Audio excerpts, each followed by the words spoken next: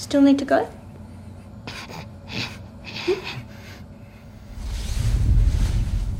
Ones or twos? Ones.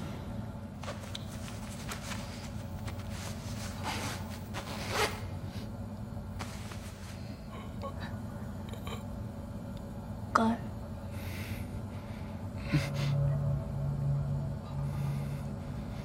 Were you telling Porky Pies? Bring the hammer, Daddy. I killed your dog with this. And a nail. You've got 10 seconds to go, or Daddy's gonna nail it to the chair. 1, 2, 3, 4, 5, 6, 7, 8, 9.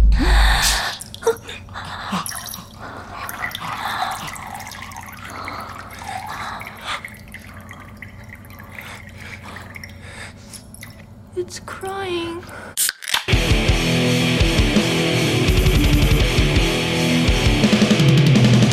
You're listening to the Buzzkill Podcast.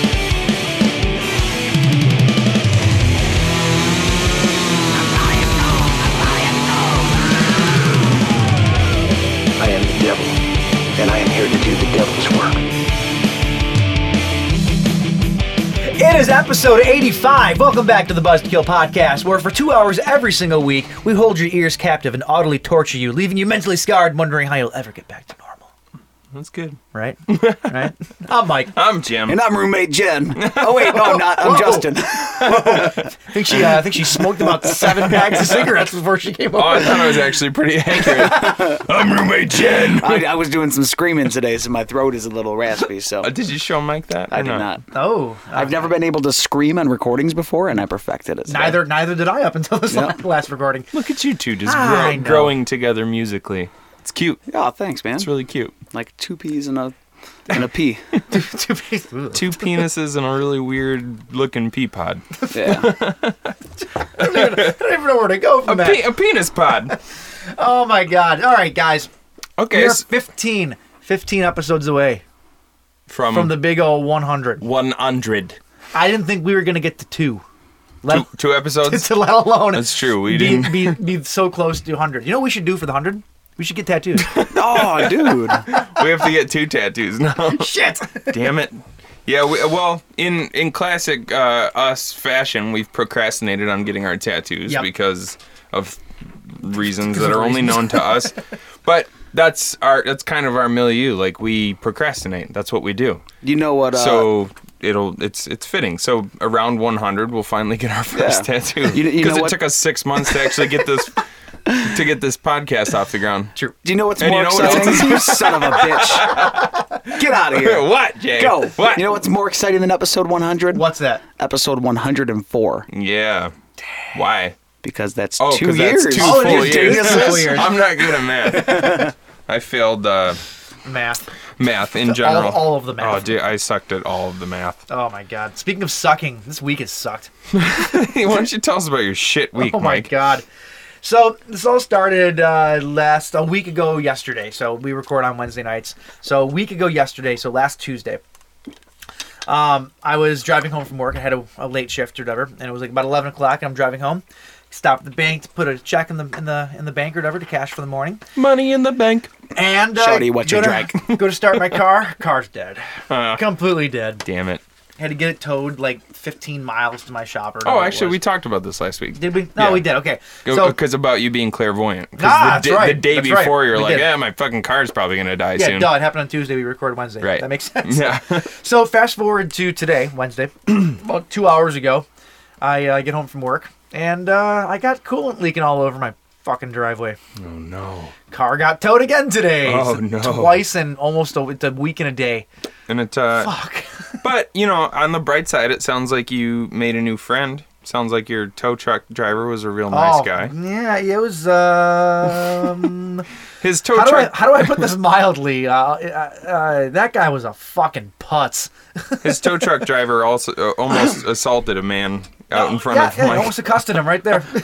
Out in front of Mike's house because the guy was honking his horn at him. I was honestly afraid because most tow truck drivers probably carry because they go out at all hours of the night. Oh, for sure. They probably carry. This fucking dude was not mentally stable at all.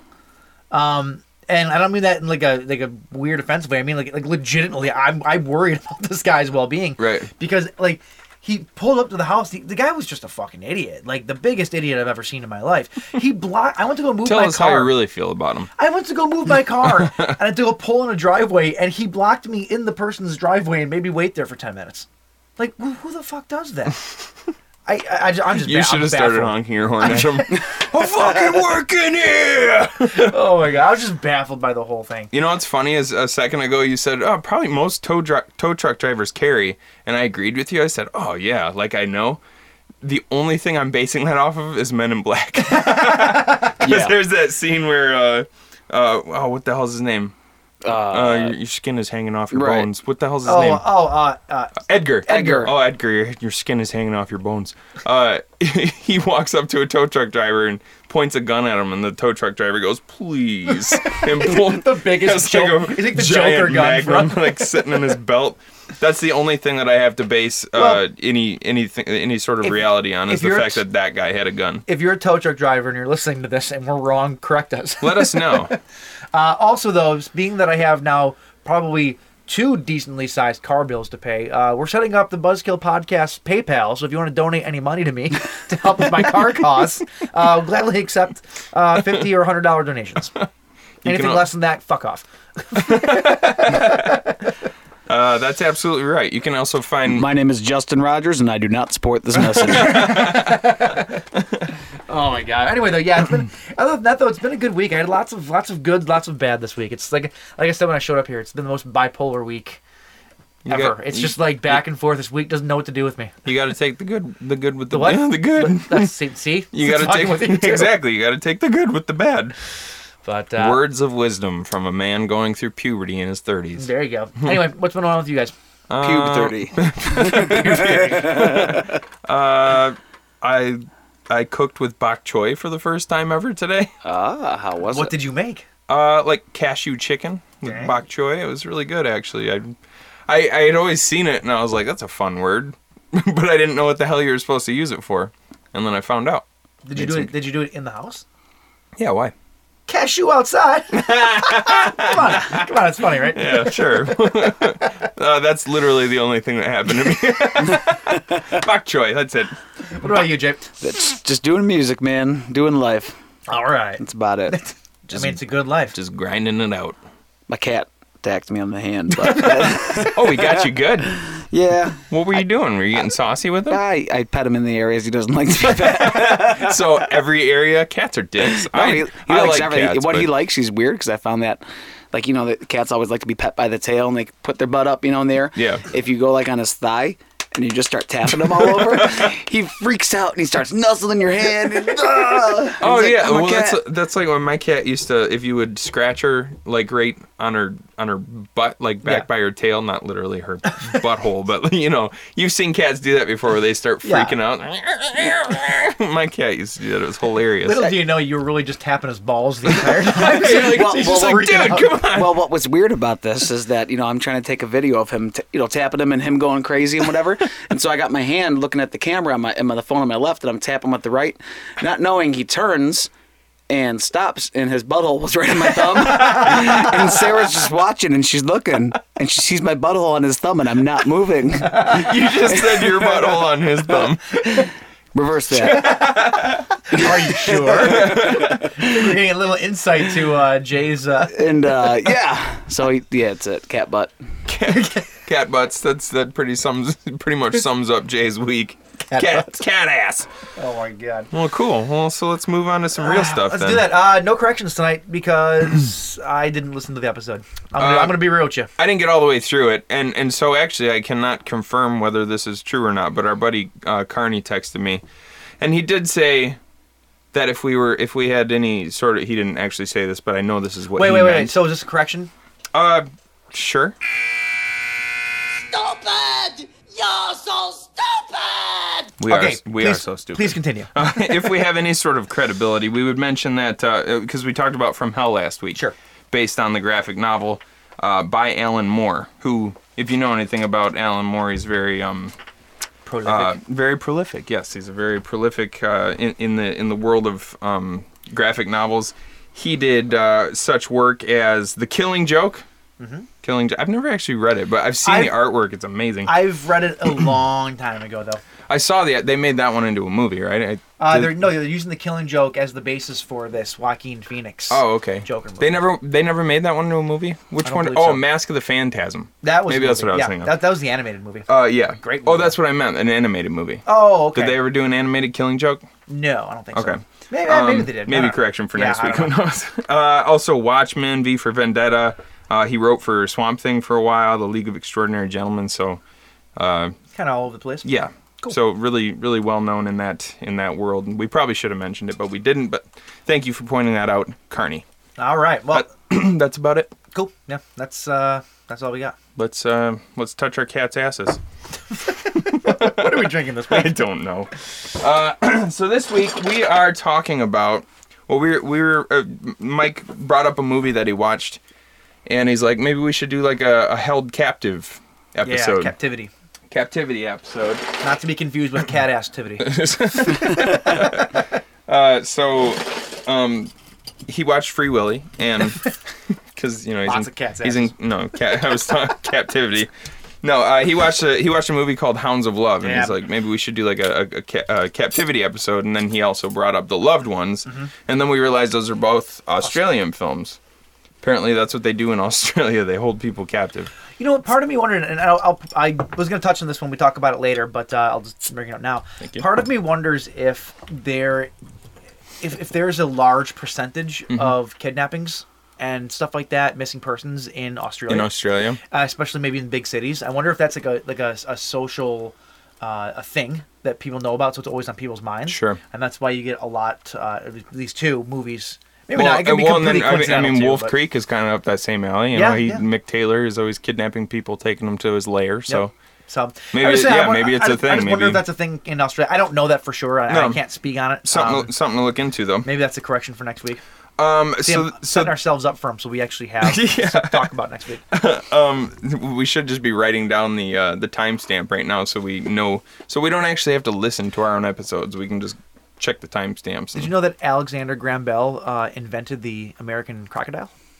Did he? Yep. 1303. What was his original name for it? What was the original name for it? Yeah, that he came up with. Crocodile, and people just didn't like it. So much better. Crocodile. Gotta put that emphasis on it. So anyway, from Shorts Brew, we have often if somebody's in captivity, you might have somebody who liberates them. So from Shorts Brewery, we have the Liberator Double IPA with lemon and orange zest. Yes, sir. Zesty.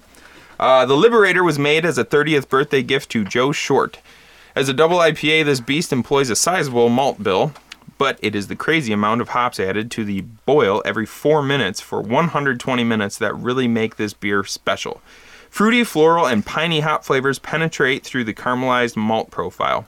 The Liberator is a well-balanced, full-bodied brew that has a bitter finish due to the post-fermentation addition of lemon and orange zest. The original batch, brewed on the Bel Air system, I don't know what that means, had 42 pounds of hops, good lord, compared to Huma, which has around 20 pounds of hops per batch. Today's Elk Rapids batches have up to 138 pounds of hops, good gosh. That's a lot of hops! That's a lot of hops! The name, the Liberator, came from that foam thing that you can use in the bedroom, you know? Brian? Call Brian. Somebody call Brian and see if that's accurate. No, the name the Liberator came from Joe's name for the Shorts employees who carry out our company's mission statement as beer liberators, freeing the masses from their misconceptions surrounding beer. Nice. 8.2 ABV, 116 IBU. I need to point something out. If you look at the label of this, it's a whole bunch of hands holding up a glass. Yeah. Like they're like crowd surfing a glass of shorts. Sure. The shorts glass has an ass. It does? Oh. Well, It's got two cheeks. I don't really get it. I think it's supposed to be like because see how the opening is the same rounded sort of. I think that's supposed to be you're seeing the base of the glass. But it looks like a butt. Yeah, it does look like a butt. It looks like a butt. And that's what happens to people when they crowd surf is they get their butts touched.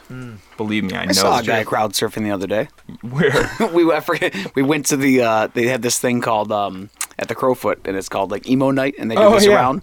We got free tickets to that. Remember? Yeah, we couldn't go though. So Craig Owens from Chiodos, local guy here, was hosting the event, geez. and basically they have a DJ up there, and they play songs, and then he would be like singing along or getting the crowd hype. Getting And jiggy with one it. guy was really drunk and crowd surfed, and that was it. That was it. One crowd surfer. That's it. When I saw Cradle of Filth the other day, there was only one person that crowd surfed, and the pit was the funniest thing ever because it was just terrible. What's metal- happening these days? Like I think it's like big, huge metal bands like that. Either the crowds they'd rather stand there and just bob their Like head, which they headbang? do a lot. Yeah. Because like the pits, no, not so much.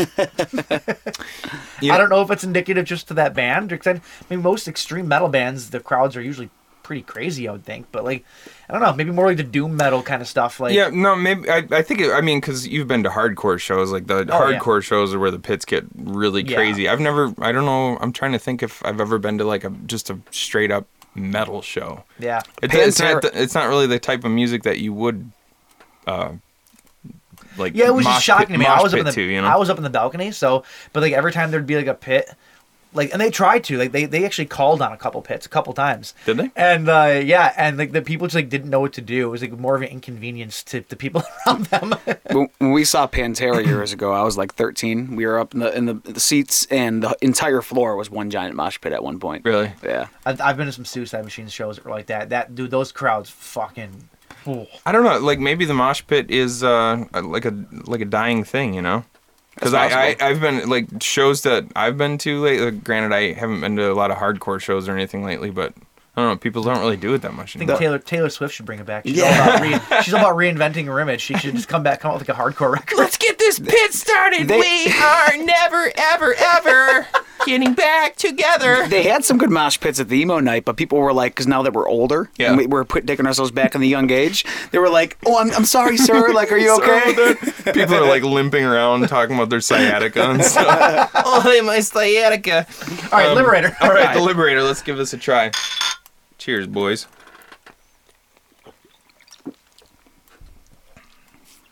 Ooh, That's good. that's a pretty bold flavor. Bold. Bold. I feel liberated. In my pants. Ooh, there's a lot of sediment in this. Is there? A ton of Oh, sediment. good lord. Put your thumb on it and shake it up. That's all the I'm that's all that zest, baby. That's good. That'd be. I almost wonder if we need some glasses for this. You're gonna make Jay get up and go get glasses. Well, what's nice is after you finish it and you get down to the bottom, you get that like applesauce that You comes out. get a little bit of snack at the end. Oh, I did that this morning. I was driving to work. Sorry, side story. I was driving to work or whatever, and That's all our show is when I stories. made coffee this morning, the filter must have caved in on itself. Folded in on And itself. so I only had like half an inch worth of coffee left in the bottom of my cup, and I just threw the whole thing back, and it was like sludge. No. I walked into work wanting to vomit because my stomach was just so upset. It's like, oh god, you go God. to say good morning and smile at everybody. You just got grounds in your teeth. Well, I actually realized it at first because it was real silty. Yeah. It's because it got stuck to the back of my teeth. Ew. I'm like, oh god, oh god. He's used to that feeling though. So. All right. Speaking of that, sweet segue. let's go to the news.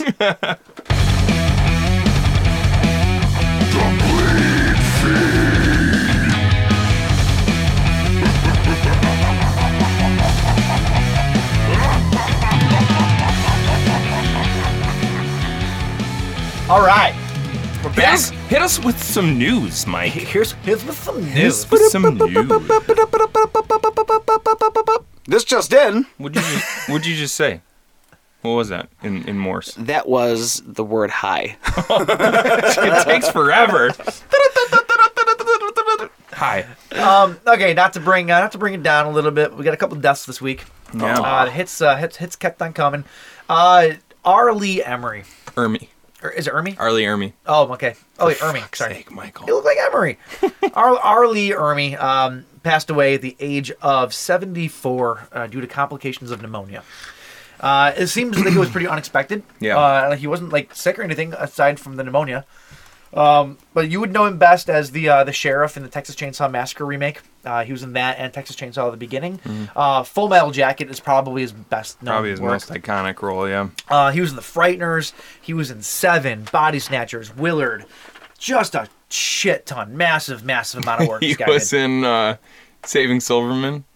Was he? Yeah, he was their old gym teacher, and then at the end, him and Jack Black are gay together. You remember? No, but Like he comes and busts him out of prison, and I don't. I've seen the movie, but it's been a long time. I dude. don't remember that. Oh, but that role was so funny for him, just because he's known as this this totally hard ass guy, and then at the end he picks up Jack Black like he's carrying him off into the sunset. You know, it's funny. I didn't realize that he had done. He was actually in Vietnam for like 14 months or something like that, and did 2 tours in Korea.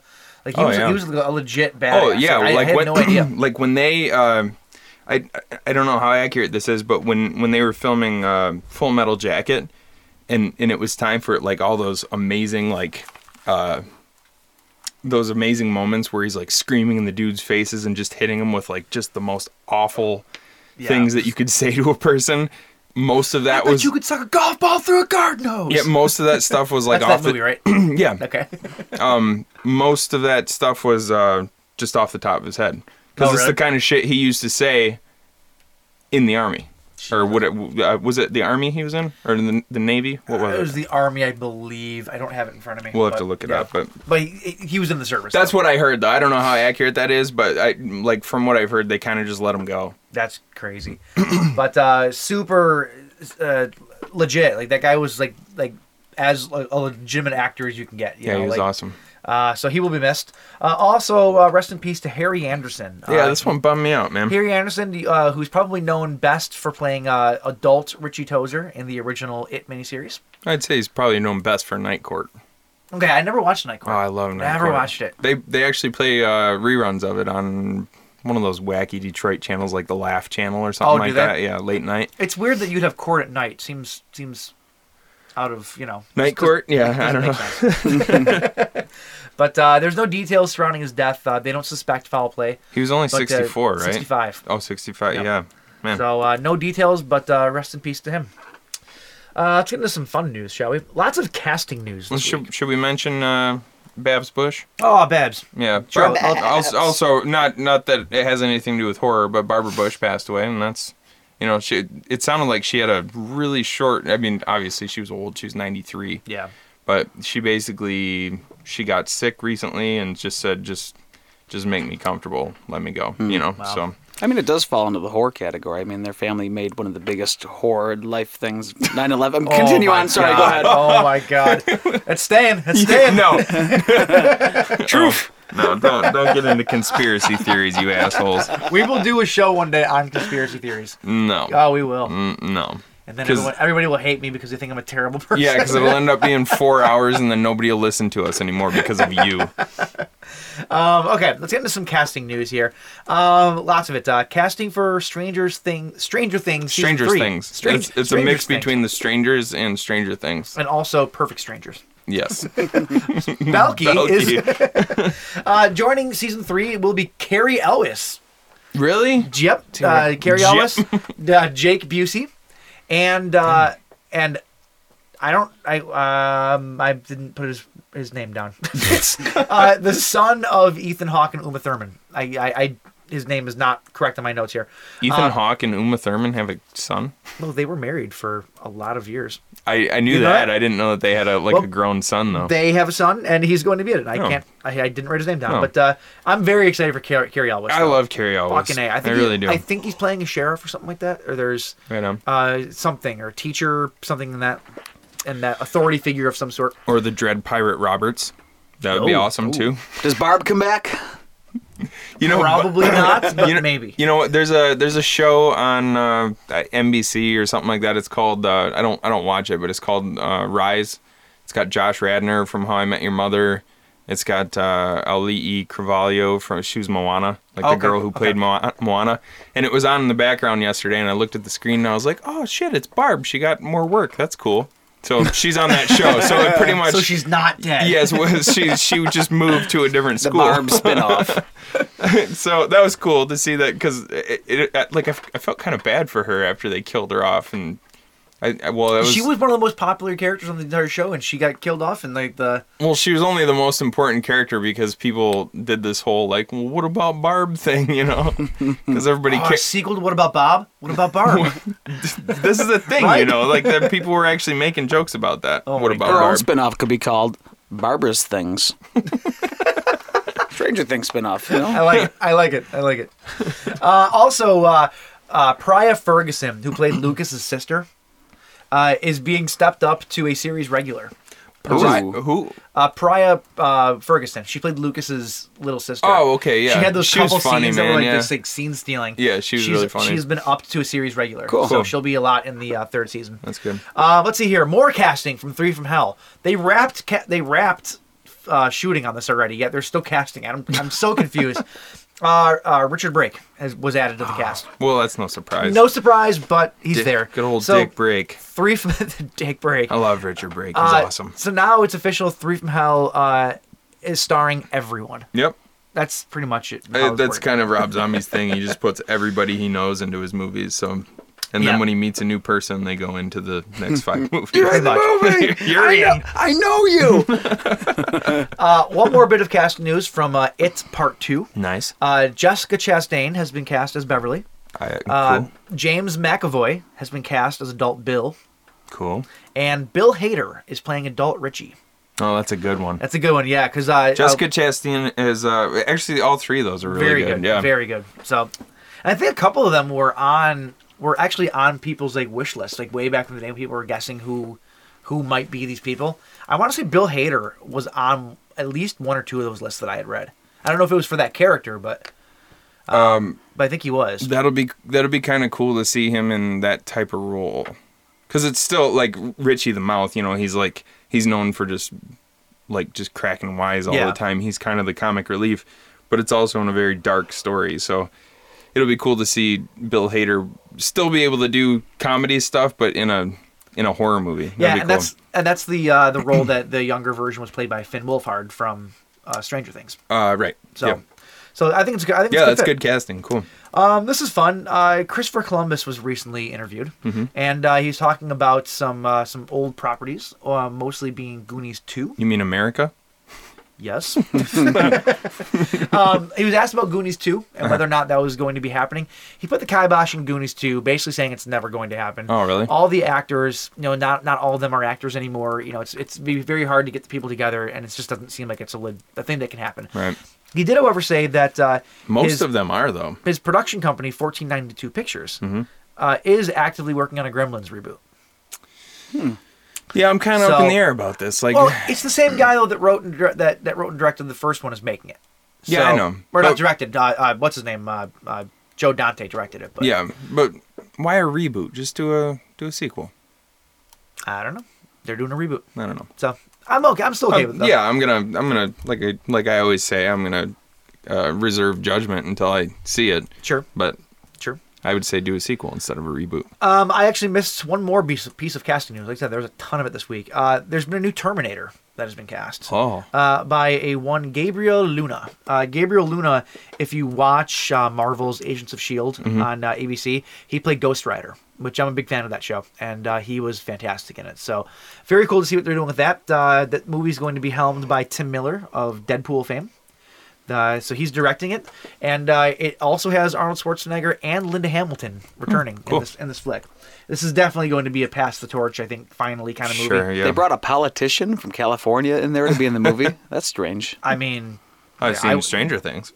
Oh! That wasn't a joke. I have both seasons.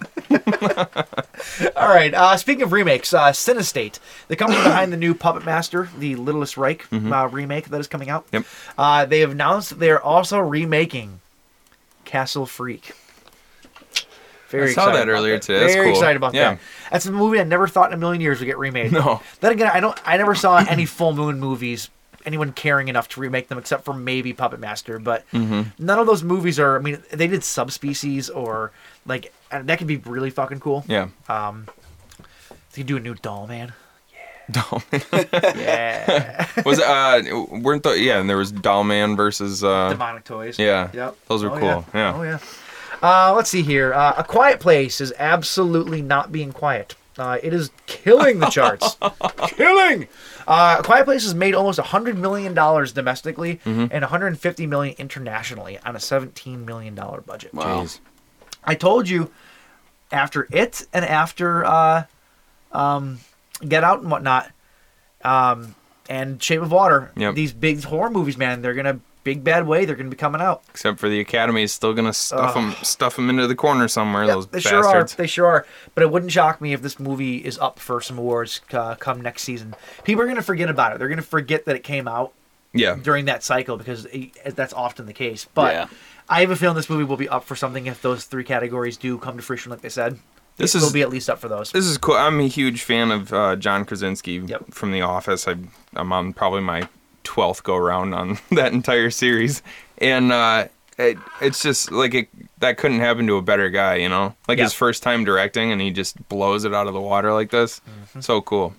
So Pam I still haven't seen it. I'm excited to see it. Pam probably helped him, right? Huh? Pam probably helped him. Pam. A little bit. Pam. Yes. She stepped up. All right. At this point in time, I would like to give it to Jew for some blue. Jew. I still never see it coming. All right, Blues with Jew. Blu-ray, DVD, and digital HD in the UK only. So I don't know why I'm talking about this. Well, for our listeners in the UK, the many listeners in the UK. June 11th with a limited edition slipcase, Attack of the Adult Babies. Oh. This is AKA the Buzzkill Podcast is coming across the pond. this is I've never seen this movie. It's a pretty new movie. I think it came out in 2016. Okay. And well, just for a rundown on this movie, the aftermath of a shocking home invasion forces 3 frightened family members to break into a remote country manor and steal top secret documents. Little do they know, the stately pile is also the clandestine venue where a group of high-powered elderly men go to take refuge from the stresses and strains of daily life by dressing up in nappies and having a bevy of beautiful nurses indulging their every perverse nursery whim. Nor do they realize this grotesque assembly is compelled to refuel the world's economy by very sinister, sick, and monstrous means. As the bodily fluids hit the fan, the bloody carnage and freaky weirdness escalates. Who the fuck rates these movies? I watched the trailer for this, and I don't really, like, my line is essentially non-existent. Sure. Like, there's not a lot that I can't watch, but a bunch of fat old British dudes dressed as babies, I think I have to. And they all have like pig noses and stuff. Oh, jeez. And they're like laying on the ground, acting like babies, asking these nurses to change their diapers and stuff like that. I can't do it. That's so weird. I- It's so bizarre. There's a lot of buzz about it. Like, people are saying it's just so sick and twisted that you have to see it, you know. But I don't know. It might be one of those ones that I pass off. Maybe if I'm in the right mood at some point. But anyway, that comes out on June 11th. Film artist Graham Humphreys, who does amazing work, did a limited edition slipcase for the first 1,000 copies. Oh, cool. Next up, Texas Chainsaw Massacre. Best Buy has an exclusive Steelbook Blu-ray release coming out of Texas Chainsaw Massacre. That is arriving in stores on June 5th, courtesy of MPI Media. And since it's MPI, that means that'll be the 40th anniversary edition blue. I love Texas Chainsaw Massacre, but how many times are they going to keep releasing this movie? It's just going to the well as many single times time. as people will keep buying it, and Oh, you know they will. I know they because will, but this one's coming out with new artwork. The artwork's pretty cool. It almost looks like it's like monochromatic. It looks like it's painted in blood almost. Yeah. Even still, though, like, it's just like, come on. That movie's been released, I think, a dozen times in the last 5 years. But people And keep. I might not actually be so far off on But that people number. keep buying it. You might even. Yeah. You'll probably run I out and buy won't. this. I won't. $17.99 for a steelbook. I don't do steelbooks. Oh yeah, you're not into the I steelbooks, don't do are you? steelbooks, but You have a few, but you're not like. not intentionally. You're not like. Yeah. He'll way wait into till they're them. non-existent anymore, and then in like 10 years down the road, he'll buy it for like $200 on eBay. Probably. Fuck. Last up, the movie that just came out a couple months ago, in February, Annihilation. Ooh, yeah. The Alex Garland sci-fi picture that hit the theaters a few months ago will be available on digital on May 22nd and Blu-ray 1 week after that on May 29th. That's pretty quick. Yep. In Annihilation, biologist and former soldier Lena, played by Natalie Portman, is shocked when her missing husband, Oscar Isaac, comes home near death from a top-secret mission into the Shimmer, a mysterious quarantine zone no one has ever returned from. Now Lena and her elite team must enter a beautiful, deadly world of mutated landscapes and creatures to discover how to stop the growing phenomenon that threatens all life on Earth. That also stars Jennifer Jason Leigh, Gina Rodriguez, Tessa Thompson, and Tuva Novotny. The special features are kind of cool. They're split up into like 3 different parts. Okay. The first part is called Southern Reach, which dives into Alex Garland, how he created the tone, textures, and color palettes for the film environment, as well as interviews with the cast. Part 2 is called Area X, which shows the transformation of real set locations into the world of the Shimmer and a look at the movie stunts. And Part 3, To the Lighthouse, explores the visual effects that were integral to achieving the director's vision. And the cast and crew share their fondest memories from filming. My guess, and I have not seen the movie, but my guess is that it's a technique very similar to what they did for Avatar. Is my guess. As far as like creating that world. Yeah, it's like they're acting on like essentially a green screen soundstage. Yet the camera has everything built in already. So when you're looking through the lens, you actually or on the monitor, you see that world. See the world. Yeah. My guess is that's how they did a lot of that because it looked very similar in. Just in the way that the movie looked, even in the previews, you know, that the 2 worlds were very, very similar. Yeah, it looked cool. I wanted to see that. Yep. But yeah, that's it for Blues with Jew. What the fuck was that? It was the Urhu I was playing earlier. Oh my God. I figured I needed an outro. All right. No, you don't. All right. The last bit of news I have here is a movie that we watched a little while back that we both, I think you watched it. At least I thoroughly enjoyed. A movie called He Never Died.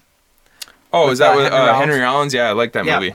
So they've been talking about a sequel for a while now. And they've been working on it. And the script just got flipped.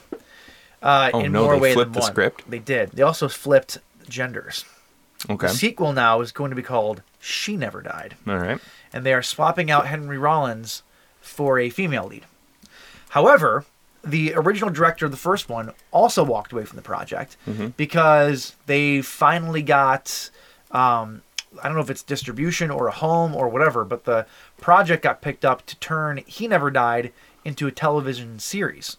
Starring Henry Rollins? Starring Henry Rollins. Sweet. So we're still getting basically the next chapter, Sure. It sounds like, but it's going to be in a different medium, and then the movie sequel is going to be about this woman who might find her way onto the show if the show does well. Oh, interesting. I'm guessing that's all conjecture. Sure. Why wouldn't they? Yeah, why? But yeah, so very cool. So if you've seen that movie, like we really liked it. I liked it a lot. It was cool. So to get Henry Rollins every week on a TV series, fuck, I'm in.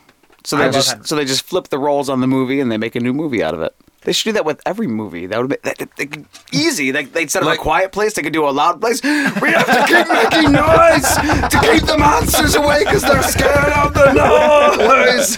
What an annoying movie. This is like 2.5 hours of a marching band marching through the woods. Oh my god. Amazing. Let's do it. I'm in. Just totally in. What other movies could do a good swap? Honey, I Shrunk the Kids. Oh, they already did that. Honey, I Blew Up the Kid. You picked like the worst example possible. Out of all the movies. The opposite of Free Willy. Capture Willy. Capture Willy. Capture Willy. I think I saw that movie once before. Jaws becomes Gums. It's a shark with no teeth. Just gums. Just gums at everybody. And then eventually gets tired and goes to sleep at 4:30. Oh my god, it's amazing. Lassie becomes a stupid cat that doesn't want to do anything. Which is basically just cats. Yeah. Timmy, already. I pushed Timmy down a well. What is it, boy? Oh, girl. I guess it would be girl. A female cat who doesn't want to do anything. Yeah. All right. Anyway, that was your bleed feed for this Wednesday, April 18th. Boom! That was the news. I like the frantic look over to the computer. What's the date? What's the date? What is today? All right, we're going to take a quick nap, and then when we come back, we're gonna talk about some captivity. Yes. We're gonna kidnap your eardrums And capture your hearts. And liberate them. Why would I do that if I captured it? I don't keep it for myself. Throughout this, they'll see faces ripped apart with hooks, a man slashing himself into a bloody pulp, and graphic, macabre, torturous images that defy description.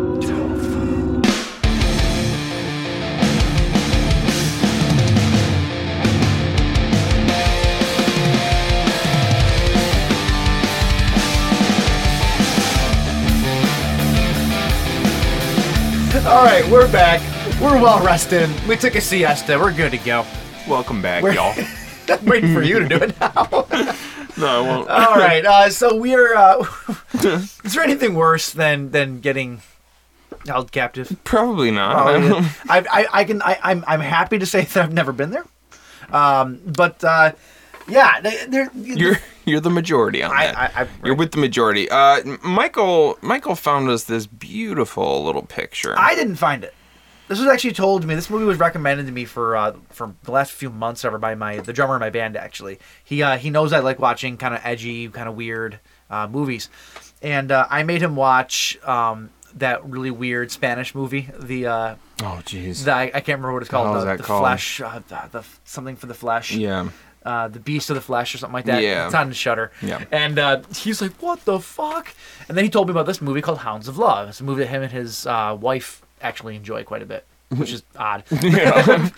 They just think it's a good... I can see it. It's a really nice film about just love prevailing, in the face of adversity. Is that what it is? Well, it's about a couple finding themselves and Finding themselves a hostage. finding other people and holding them captive. We're making... It's really quite beautiful. We're making light of this, but... This movie's fucking terrible. Yeah, terrible. I mean, it's a good movie. It's really well shot, really well acted, and it will make you cry. Yeah, it's horror in... It's a little outside of the standard genre that we normally do, but it's horror in the sense of actually horrifying. Yeah.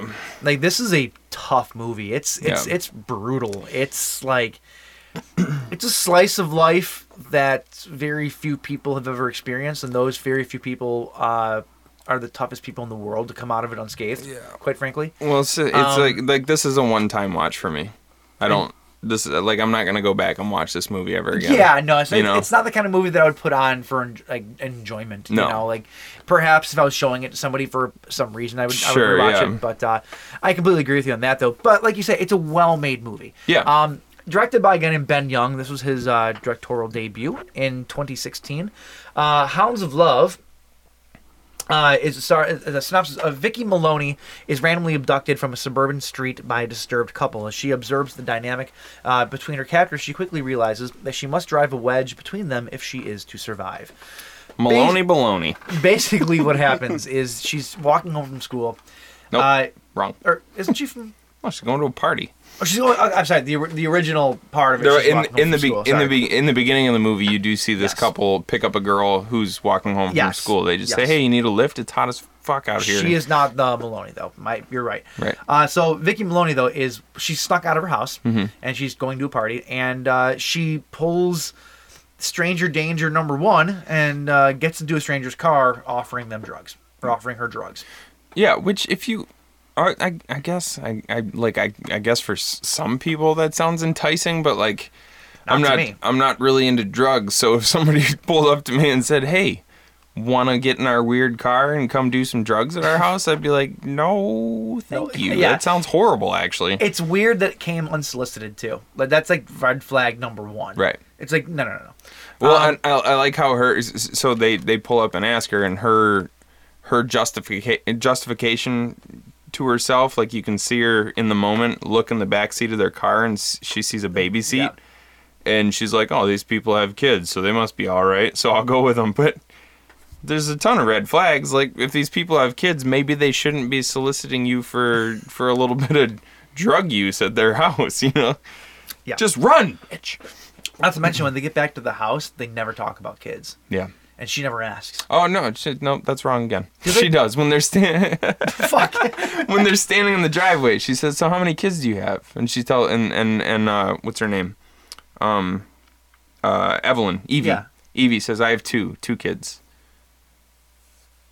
You don't remember this? They're standing out in the, because they finally get to the house and they're like, "Okay, we're gonna go in." And she's like, "No, I'll just wait here." Which, why'd you go to their house if you're just gonna wait there? Is that when she explains to them that they're with somebody else though? Something like that. Yeah. Okay. No, I remember now. Now. You're right. I'm stupid. So, yeah. Long story short, they end up taking this girl hostage and subjecting her to just terrible things. Yeah, and it's not like it's butt stuff. It's probably yeah.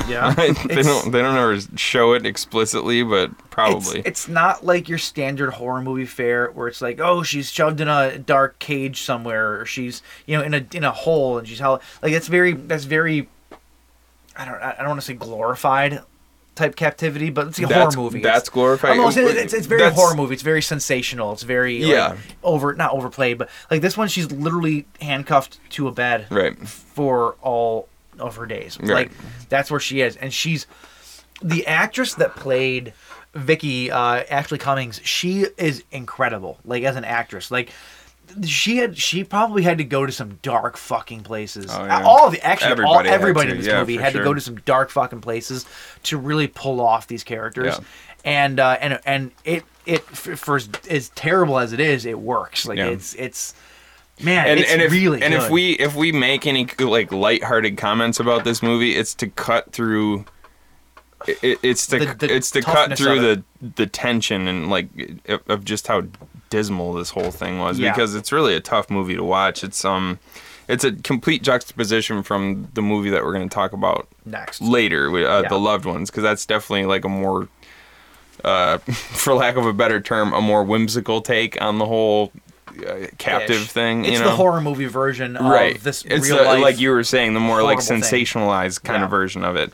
So this is, this is terrible because this is like this type of movie is the kind of thing that actually this shit happens in real life, and it's really, really terrible. She basically becomes their sex slave, and you get the sense that this happens with almost every girl that they abduct, which there's been quite a few of, and it's weird though, they don't keep them around for long. It seems like they had their fun with them, then they get rid of them. About a week, it sounds like. Then they get rid of them and go on to the next. Right.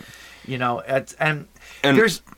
One of the so not only is there the horror of the actual abduction and what they subject her to, but then there's a very kind of realistic, horrific thing going on between the husband and the wife, because the wife, it's pretty obvious throughout this entire thing that she's not always down for what's going on. But she's completely manipulated by her husband, and she's almost got like Stockholm syndrome. Yeah, I was gonna say it's like she has this urge that she needs to have his affection, right? And so she will do anything he says just so that she can feel loved by this guy, right? Who treats her like fucking dog shit, like absolute garbage. But then he turns around and and apologizes, and he gets really tender with her and stuff, and which is this is the kind of shit that he hits all the right buttons to keep her where he wants her. Right. This is the kind of stuff you hear about in real life. Like, it really is. People manipulating each other like this, and it's really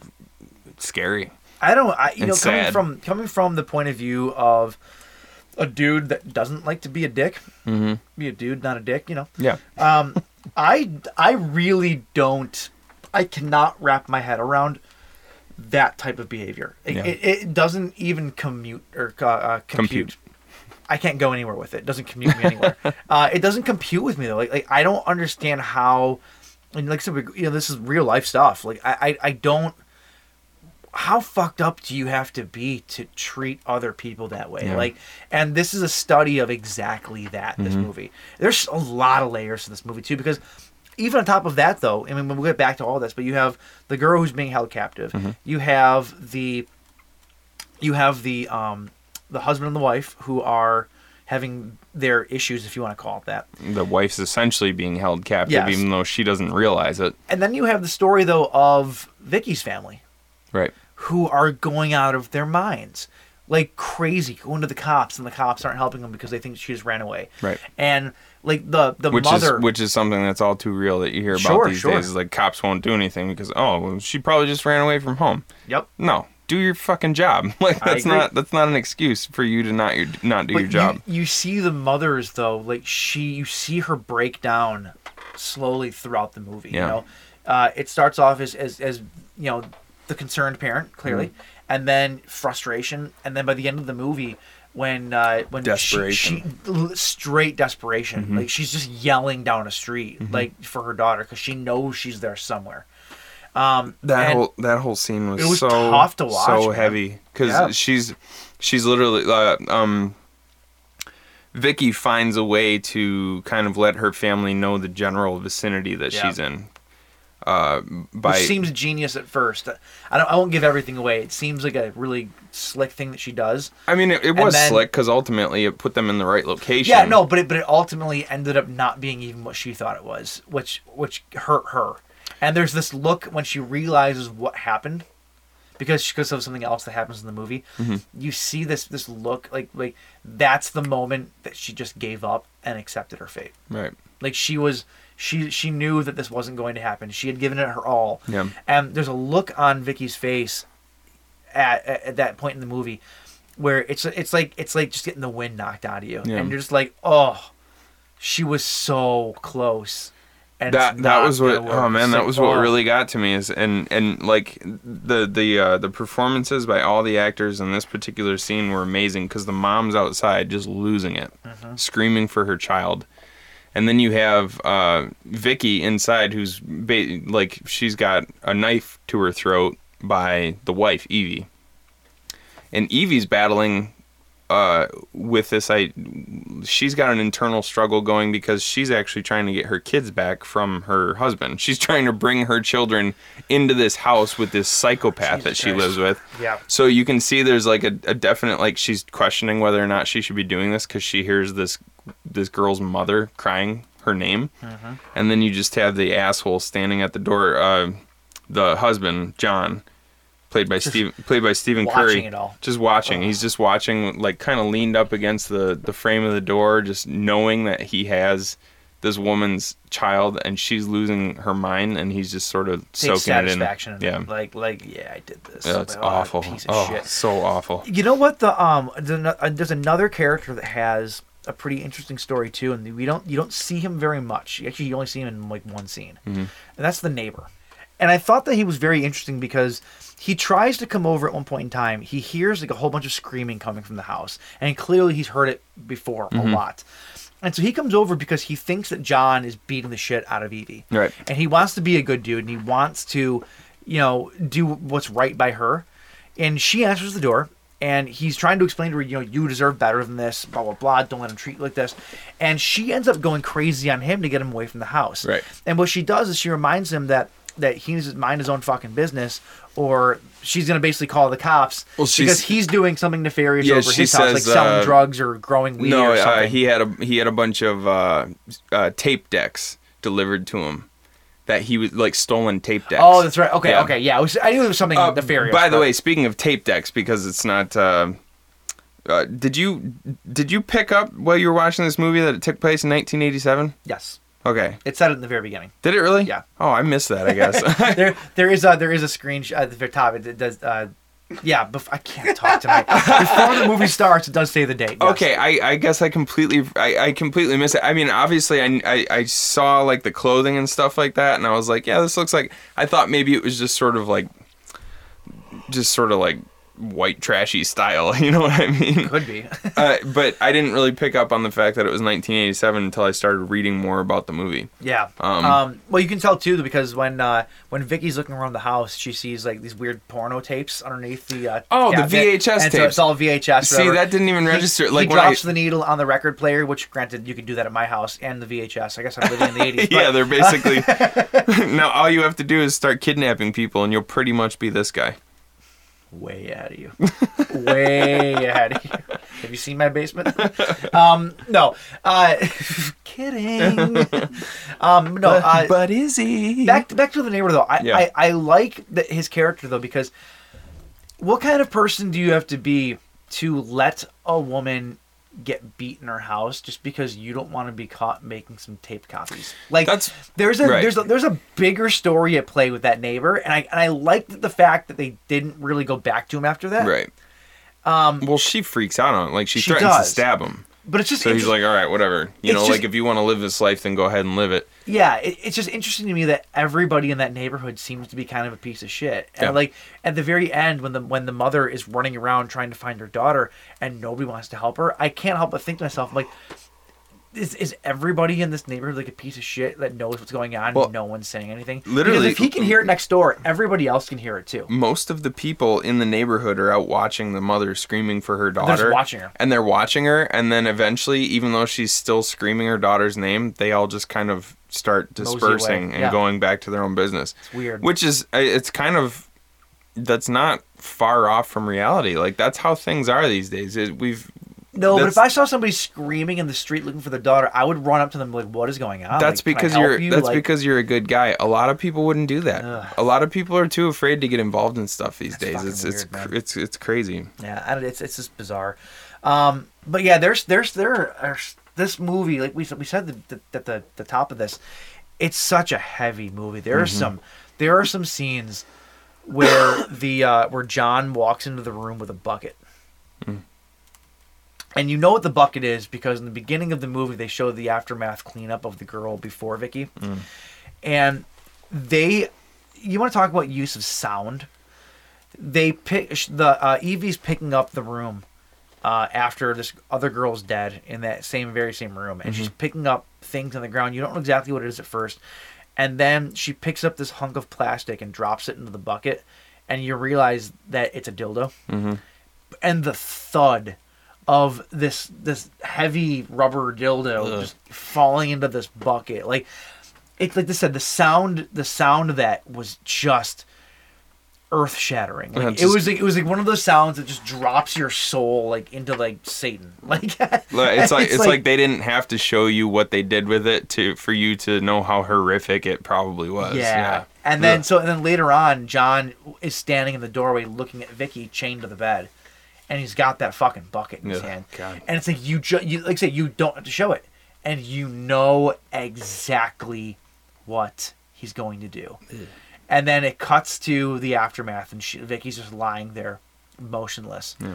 And Evie walks in, and it's weird because you almost think that she has like a weird change of heart, sort of like she's looking at the scene, and there's almost like a human part. She sits on the end of the bed because at this point in time, Vicky has seen the tumultuous relationship between Evie and John. So she's trying to play to that. She's trying to drive this wedge in between them, trying to get Evie on her side.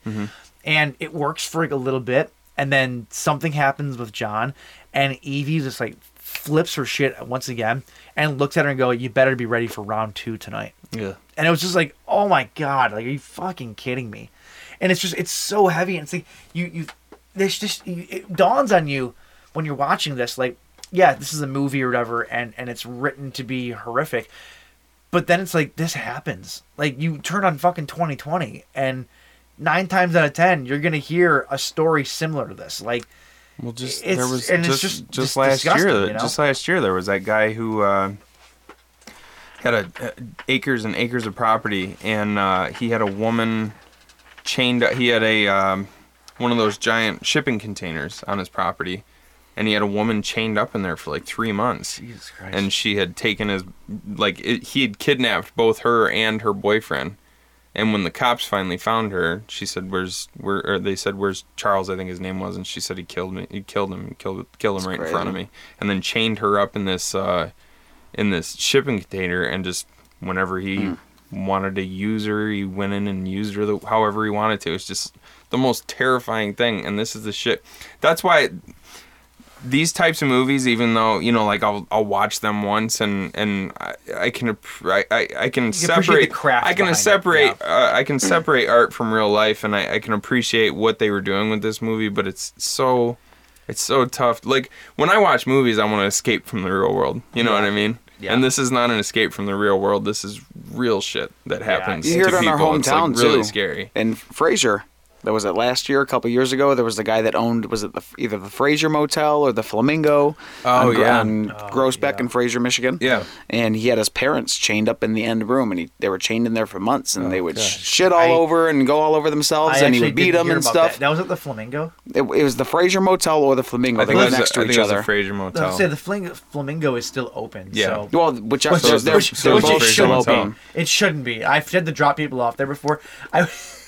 It's the only pay by the hour motel in the area. Oh my god, it's so bad. They have a stretched Lamborghini from like the late '80s parked out in front, as if that's cool still. Yeah. And like the sign is usually half out. It is the most cinematic movie motel you can possibly imagine. Oh, it looks like something that you would see like on the outskirts of Las Vegas. Oh yeah, just like a seedy shithole with a big neon flamingo sign. When we were working on Zombie Apocalypse Redemption, we had the wrap party down my way, and so a lot of people that lived downriver or lived in like Livonia and those areas, which for people that don't know, it's about 45 minutes to an hour away from here, depending on where you're at. Sure.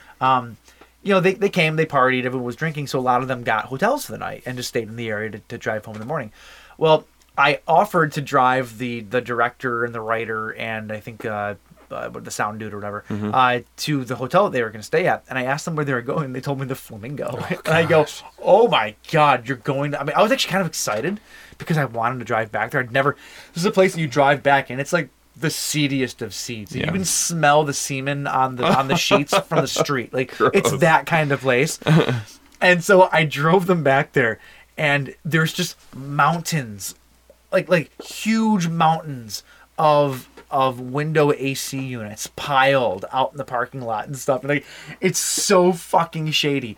This is probably making it sound like we live in a shitty area. No, we actually live in a really nice area. It's just we have like these random little hot spots. Yeah, it's of so shit. weird. It's so weird. I drove them back though, and I watched them go into their rooms. They turned on the lights. The lights were pink. I'm not kidding you. They did not even have real light bulbs in the rooms. Gosh. They were pink. Gross.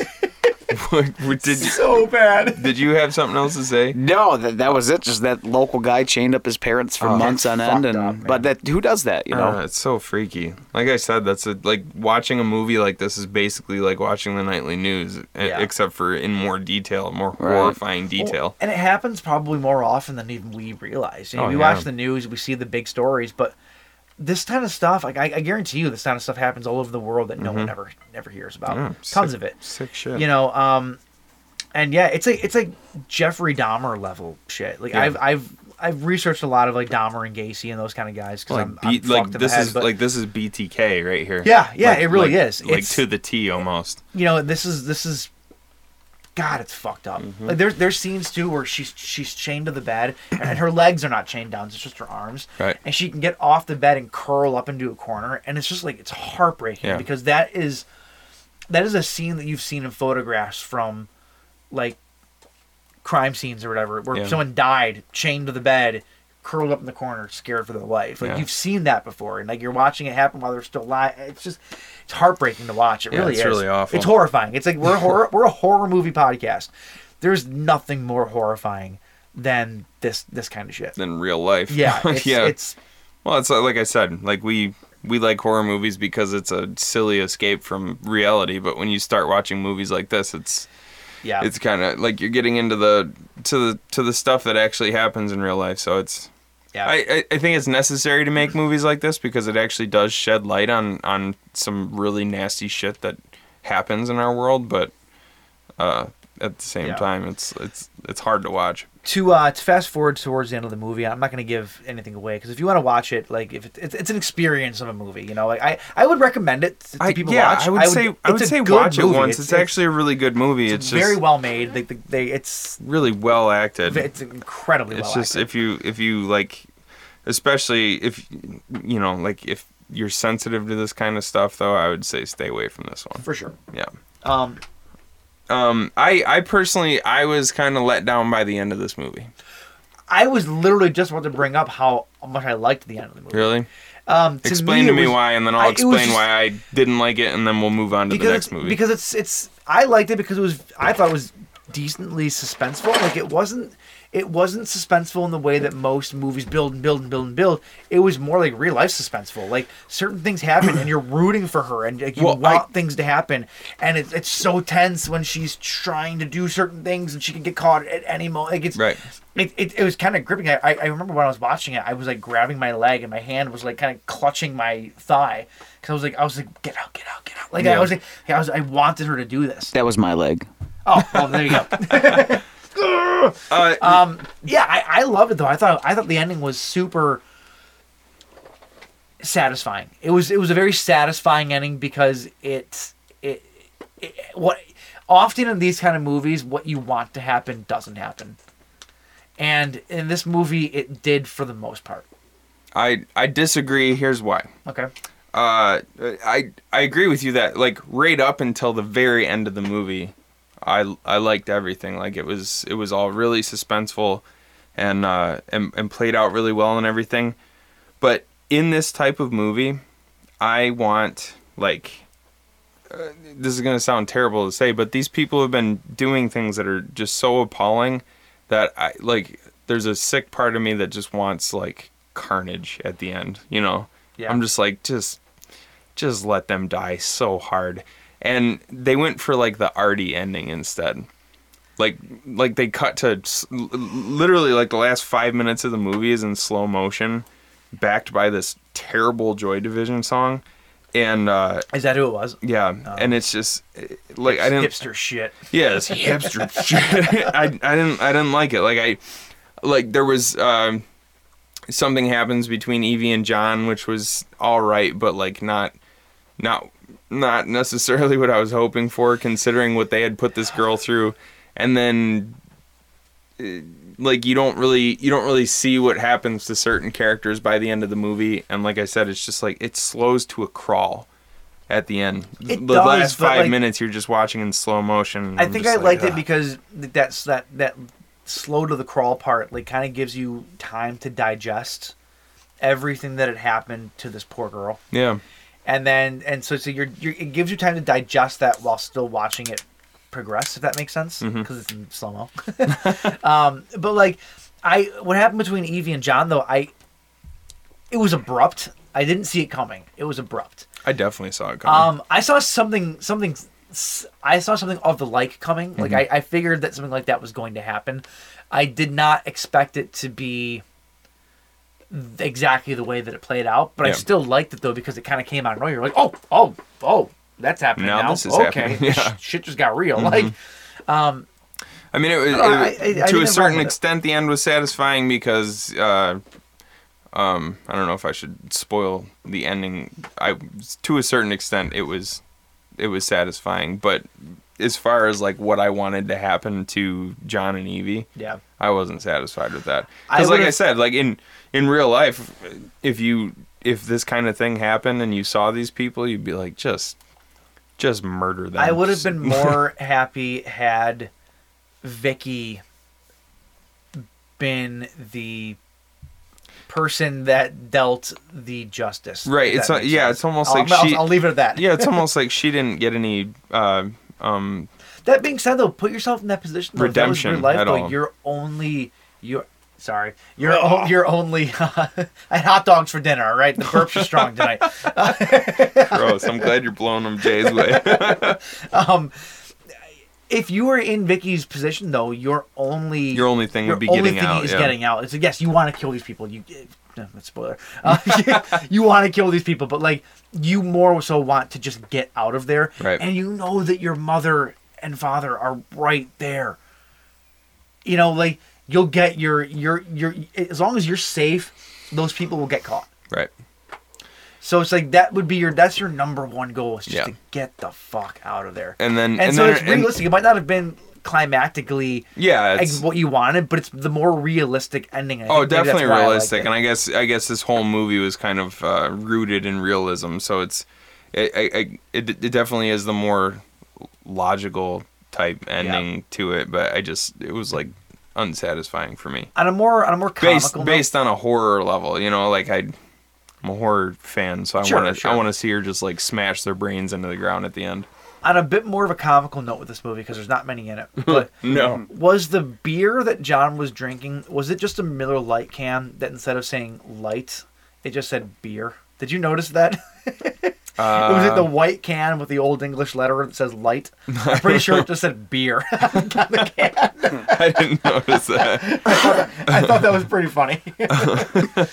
And then to wrap it up, like to me, this movie was so real that at the end, I was like, this isn't a happy ending. No, because even if she's reunited with her family, she's ready. She's looking at a lifetime of hardship. You know, people don't come out of situations like that and live like a. Yeah, there's people who can make progress, but.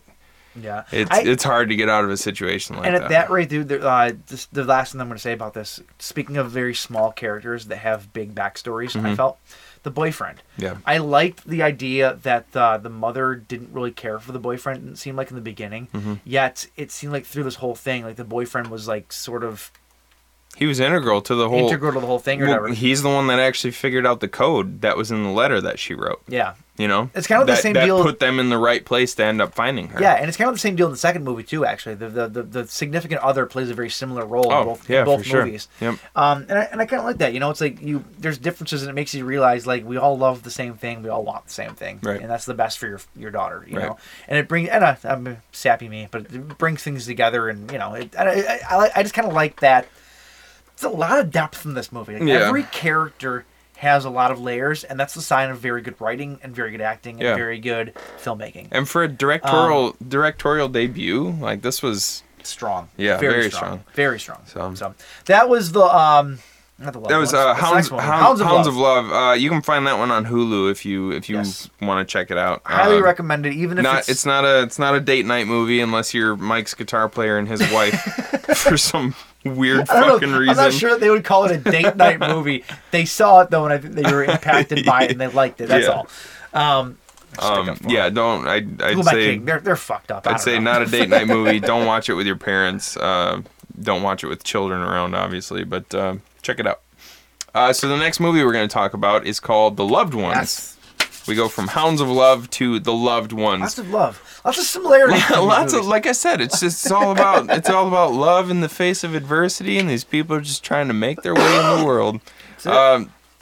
This one we wanted to end with this one because it's more much fun. Yeah, it's much more fun. I mean, it's still about somebody being held captive and tortured, but it's definitely more in the realm of like there is payoff in this movie fantastical like you horror, believe. Amazing payoff. Absolutely. Like, this is the type of ending that it's because I watched I didn't finish Hounds of Love until today. Yeah. So I watched The Loved Ones in its entirety first. Okay. And the end is very satisfying in this one. So satisfying. So that's kind of what I was looking for, you know. The ultimate Scorpion. Oh man. Oh jeez. We'll get there. It's okay, great. So I didn't pull it up yet, so why don't you give us a rundown on The Loved Ones from 2009, directed by a guy named Sean Byrne. Now, if you know Sean Byrne, maybe you do, maybe you don't. He directed a movie that was released just recently called The Devil's Candy. I did not realize that it was the same guy. Ethan Embry? Yep. I did not realize it was the same guy. I ain't seen that yet. Devil's Candy is amazing. I think this is like the third week in a row we've mentioned it. So we should do an episode on artists, like tortured artists. Okay. There's got to be enough of them out there. That'd be a fun. I actually have an idea for the other movie we can do. So there you go. Let's do that next week. But you heard it first. You heard it first here on the Buzzkill Podcast. So Sean Byrne, though, I actually saw The Loved Ones. I watched this movie quite a long time ago. 2 years ago, something like that. When I first heard about it, I believe that Sean Byrne was on.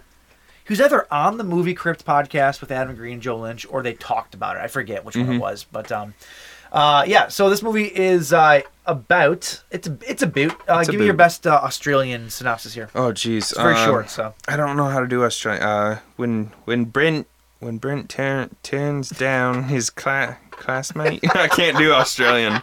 When Brent turns down his classmate, Lola's invitation to the prom. She concocts. I can't do it. She concocts a wildly violent plan for revenge. I can't do Australian. That's like. Can't you do Australian? Is that how you do it? Yeah, come on. Well, you do it. You sound better. When Brent turns down his classmate Lola's invitation to the prom, he contacts a wildly violent plan for revenge. That was not bad. There you go. Like, usually you suck at accents. That one's pretty... See, what I think that is that's actually you trying to do an English accent, and it sounds completely Australian. That's exactly it. That's brilliant. All right. Hey, what the Beatles, eh? So, yep, there you go. You just fucked yourself. So, in case you couldn't tell, when Brent turns down his classmate Lola's invitation to the prom, she concocts a wildly violent plan for revenge. He sicks a dingo to eat her baby. Oh, you lost it. Yeah, I lost it. I lost it. Anyway, yeah. So Brent is like the cool, sort of an outcast dude. It seems like sort of like he's not a jock. He's like the cool like freak dude. Well, you don't really know what. I don't know. Something happens in the beginning of the movie that, because to me, when you're first introduced to him in the beginning of the movie, when he's driving down the road with his dad, he seems like he's just a good kid, you know, like. Sure.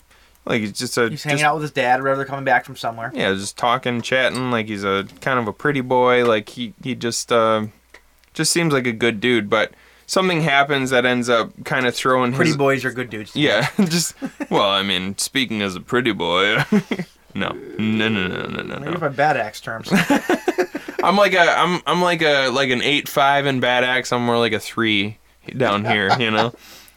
You take me over to California, I'm like a -6. The cows love him. 4 out of 5 cows agree. James is a pretty boy. Okay. So he just seems like a good kid, but something happens that kind of throws his life into a spiral, and you see him 6 months in the future, and he just kind of looks burnt out. And he's talking about how he just wants to go home and smoke weed and just sit around. That's not much of a spoiler. It happens in the first 5 minutes of the movie. It's not much of a spoiler. So he's driving, I think, for the first time. Maybe he has his permit or whatever. They don't explain it too much. But something happens and somebody's in the middle of the road and he swerves to not hit the guy, ends up crashing his car, and his father dies.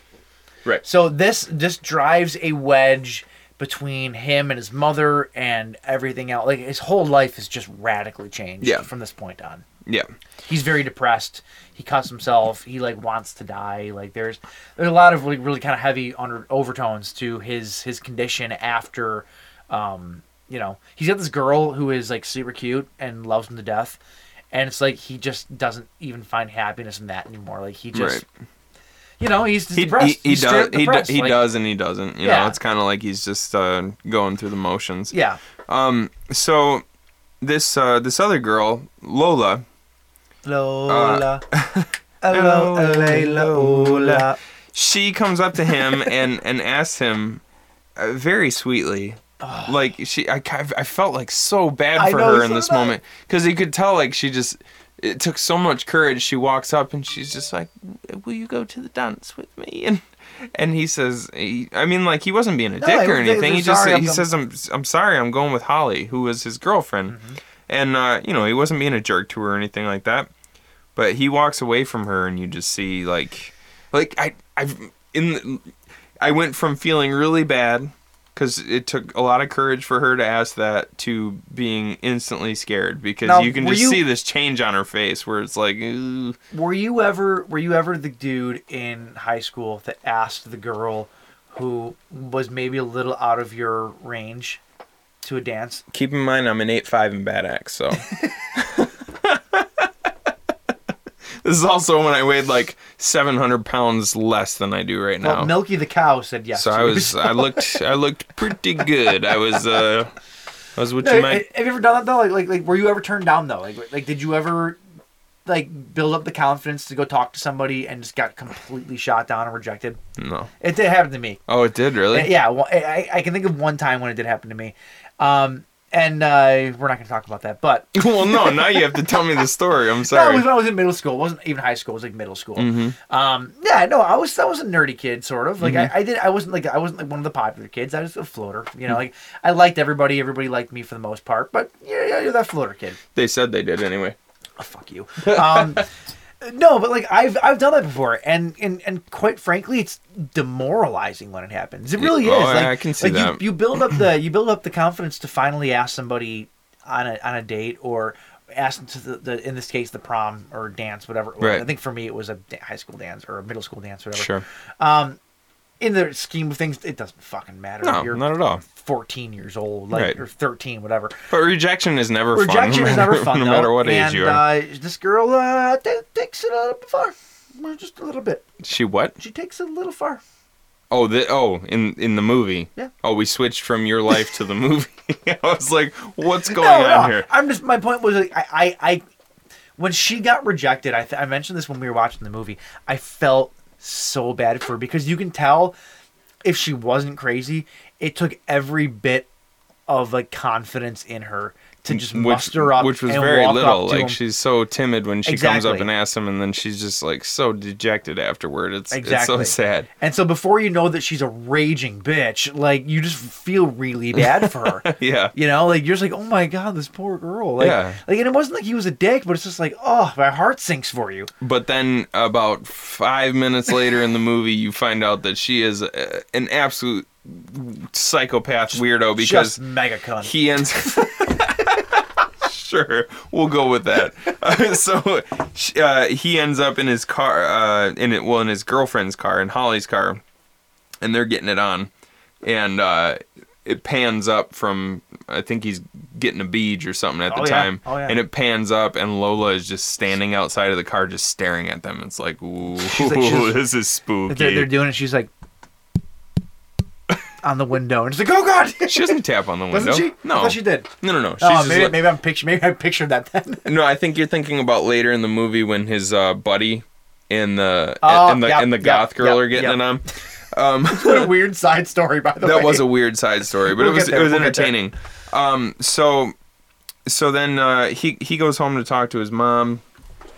His mom has become basically a shell of the person she probably a shell of a once was. person, and she has like this deep fear of her son being in automobiles. Yep. And so which is weird, or not necessarily in automobiles, but with people who haven't driven much, because he says, well, I'm going to the dance tonight. And she says, well, how are you getting there? He says, Holly's going to pick me up. And she says, I'll give you money for a cab. And he's like, I'll still be in a car, Mom. Yeah. And she said, but those people have experience, you know?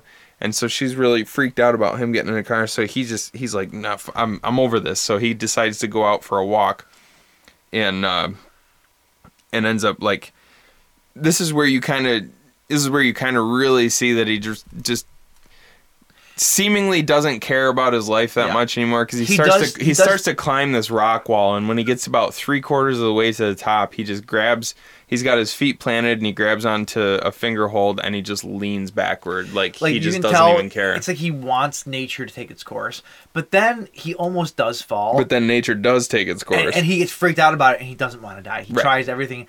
So it's like, you can see the confliction though in his character. Right. Like he's so hurt and depressed by what happened, Mm-hmm. yet he's not. It's the person that cuts themselves because they want to feel something other than like their pain, but they don't want to die either. You know, Right. it's like this weird. which is actually him in this movie. He's got like a dog chain necklace, but it's a razor blade, and you see that he's actually been cutting himself on the ribs and stuff like that. It's So just it's- weird. Did you get the weird sensation that his girlfriend saw that and like she almost got turned on. I by it. know, right? I don't like think it was supposed to be like that. I think it was supposed to be like, let me take this away from Yeah, you. let me but it's let me weird. help It comes you, yeah. off as though she's like, oh, that's hot, and then she goes for Right. it. Like, that's I think it is the opposite way though. Like she's like, let me be your comfort rather And than you cutting yourself. I have to point out, we're talking about him climbing this wall. I have to point out, his dog, Yeah. fucking rock climber extraordinaire. No, the dog just goes up the side and waits for him at the top. He still jumps over some shit. Like it's up there. Well, dogs are way cooler than we are. By the way, not to I know. big spoilers, but apparently Australians hate dogs. Because in both of these movies, the dogs. Oh god, the one in Hounds of Love was bad. God, it hurt my heart. Like legitimately, my heart sank. I'm like, oh, and the sound again. Like it's. Oh. Yeah. No, there's nothing worse than the sound of a dog whimpering. You know, I'm gonna prep people for this because it's not something that you want to go into without knowing it's there. Should I prep them for it? What? Let's just say that dogs and like kicks don't mix. It's actually you could probably sell that saying to like the ASPCA or something. Dogs and kicks don't mix. Genius. Oh, it's bad though, man. I fucking kill as many people as you want in movies. Just leave the animals alone. Leave the dogs alone. Like, come on. They're man's best friend. They're just trying to help. Yeah. Especially this one. Like in Hounds of Love, it was like the guy did it out of rage, which is not an excuse, but like you. Yeah. Dog shit on the carpet and he lost his damn mind. In this one, there was like no need for it. No. It was just because the dad's a fucking psychopath idiot. So anyway, let's get to... So basically, he ends up at the top of this rock wall, just kind of sitting there, listening to music, vegging out, and he gets abducted. Yeah. And... this is where the fun starts. Yeah, this is where the real fun... real lighthearted stuff starts. I don't want to keep going scene by scene because I don't want to give away. I don't want to give everything away. Let's jump around but, here. But the long story short, though, he gets abducted or whatever. She basically is just pissed because he said no. And she apparently has a long history of abducting people and basically setting up this fairy tale school dance where everything is perfect for her, you know? Her dad buys her the nice dress. A beautiful dress and high heels to wear. And then proceeds to watch her change into it. She asks him to, The sexual tension between the father and the daughter is the fucking weirdest thing under the sun. And I don't know exactly how to process it. I mean that's kind of the whole point. Like, I know it's so uncomfortable. It's supposed to be just disgusting and uncomfortable. There's a scene where they literally almost kiss, like it's fucking gross, and I can't do it. It's so gross. And what's even weirder about it is you can tell the dad is like so conflicted about it, oh god, I feel sick even just saying this. Like, you can tell he wants to bang his daughter so much. There's a part of him that knows that he's not supposed to. Here's a good way to describe it. So you just see like his face is like contorting in these ways where he's just like, I don't want to do this, but I totally do. It's gross. It's like if you take a girl out for the first time, right? And you're not all about that like first night fucking. But the night gets there and like you're trying your best though to like be a gentleman, and it's like, I don't really want to do it. I wasn't planning on it, but she wants me, and so you find yourself just kind of sinking into the situation very slowly, even though you're like very aware that you shouldn't be doing it, but you don't stop yourself. I've been here before. I was like, this sounds like you really know what it's about. Can you actually relate to what I'm talking about? Like it's like when you're doing something, it's like you want to do it, but you know you shouldn't be, and so you can almost watch yourself sink into the situation very slowly. Well, no, no, not at all. Because what you're talking about is two consenting, non-related adults easing into banging each other. We're not talking about a father and daughter having. Oh, it was my father. No. I'm kidding. It was yours. Oh, dude! Now that I think about it, if this guy grew a mustache, he'd kind of look like your dad. No, he would not. He totally would. No, he would not. Absolutely, he would. No, he would not. Definitely. No. I'm gonna Photoshop him. My father is a beautiful man. He is a beautiful man, but I'm gonna Photoshop a mustache onto this actor, and I'm gonna show you that I'm right. This actor looked like the deformed dude in the beginning of the Evil Dead remake. No. Yes. No, look at him. He's a perfectly normal looking dude. Not like my dad at all, though. Totally. Not at all. Yeah. No, you're fucking wrong. All you need to do is... I hope my family doesn't listen to this. Good Lord. Joking. Wait, there he is with a mustache. See? He looks like your dad. No, he doesn't. Yes, he totally does. No, he does. He looks like, what's his name? Jay Jonah from Spider-Man. No. Yes, he does. J.K. Simmons? Yes. No way. All right, we're way off topic. Anyway, so it's weird though. The fucking sexual tension between the it's very daughter disgusting. And the father is unruly and gross and ugh. Well, and like the scene from the beginning of our show, the intro, where she's making what the hell's his name? Brent. Yeah. Where she's making him piss into a cup. The dad is standing there watching this whole thing, and she's like holding his schlong in this cup, and like, and you can see he's like uncomfortable. Like, he's uncomfortable with it, and he's watching his daughter as she's like making these like really sexual kind of noises because she loves that he's pissing in this cup. Oh god, it's all so weird and creepy. Someone's got a weird fetish. And pee on me, daddy. Oh god, gross. What's wrong with you? So let's get to the torture because that's the fun part of this movie. Okay, so The fun part. there was something so the first thing that they do to him when he wakes up out of this because the dad had used like chloroform on him or something like that to kidnap him. Knock him out. And for some reason I found this part mildly comical, but when he gets back to the house and pulls back the sheet and you just see like a point of view shot from the trunk looking up at Lola and her dad, and Brent's not moving, and she's like, why isn't he moving? And he's like, oh, I didn't use that much. And they start poking him, and she's like, you've ruined everything. And then he finally wakes up. And they're like, oh no, there he goes. Yeah, well, they found the pulse. He found the pulse. Yeah, he found the pulse. That's right.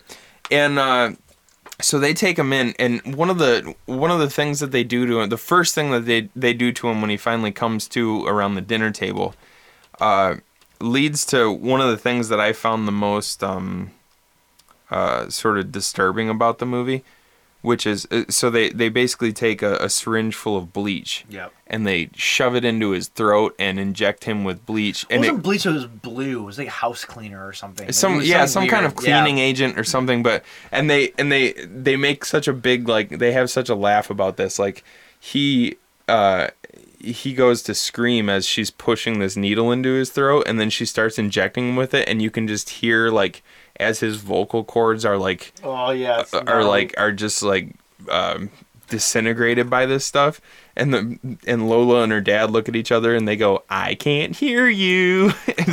And for the rest of the movie, he can't talk, and all he can do is scream, but his vocal cords are so demolished by this stuff that it's just like this inhuman, like, horrible gurgling, like, and that was one of the things that I found the most disturbing about the whole movie, is like every time they would do something terrible, he would make that sound. Yep. And I was like, fuck, that's just terrible. Oh gosh, it was like so brutal. But so yeah, they inject him with that stuff so that he can't make a lot of noise. Mm-hmm. And then they proceed to eat dinner. Eat dinner. It's Brent, it's Lola, also known as Princess by her father. And then it's Daddy, and then it's Bright Eyes, who is Dad's wife, I believe. Yeah, it was. I always thought it was his mother at first. Because she looks so emaciated. Like it's because they've been subjecting her to the same treatment that they're subjecting these boys to. Yeah. You know, like you can see that she's got a hole in the center of her head, and you don't really know what it's from until later in the movie, and they call her Bright Eyes, and but later on in the movie, Lola calls her mother. You remember? Yep. So it's just like this gross dinner party going on between them, and then when they're trying to get a chicken wing into his mouth, I found that so disgusting. Well, not only because it was gross in itself, like shoving a chicken wing into his mouth, but it's the same chicken wing that was just in Bright Eyes' mouth. Yeah. Oh, you're right. Oh God. And the right after that, she makes him suck her finger, which is it's just like. And then she was so oh man, Lola was so gross in this movie. She is one of the most vile villains I think that I've seen in a movie in forever. You give me the Joker, give me all these crazy maniacal, crazy bad guys, right?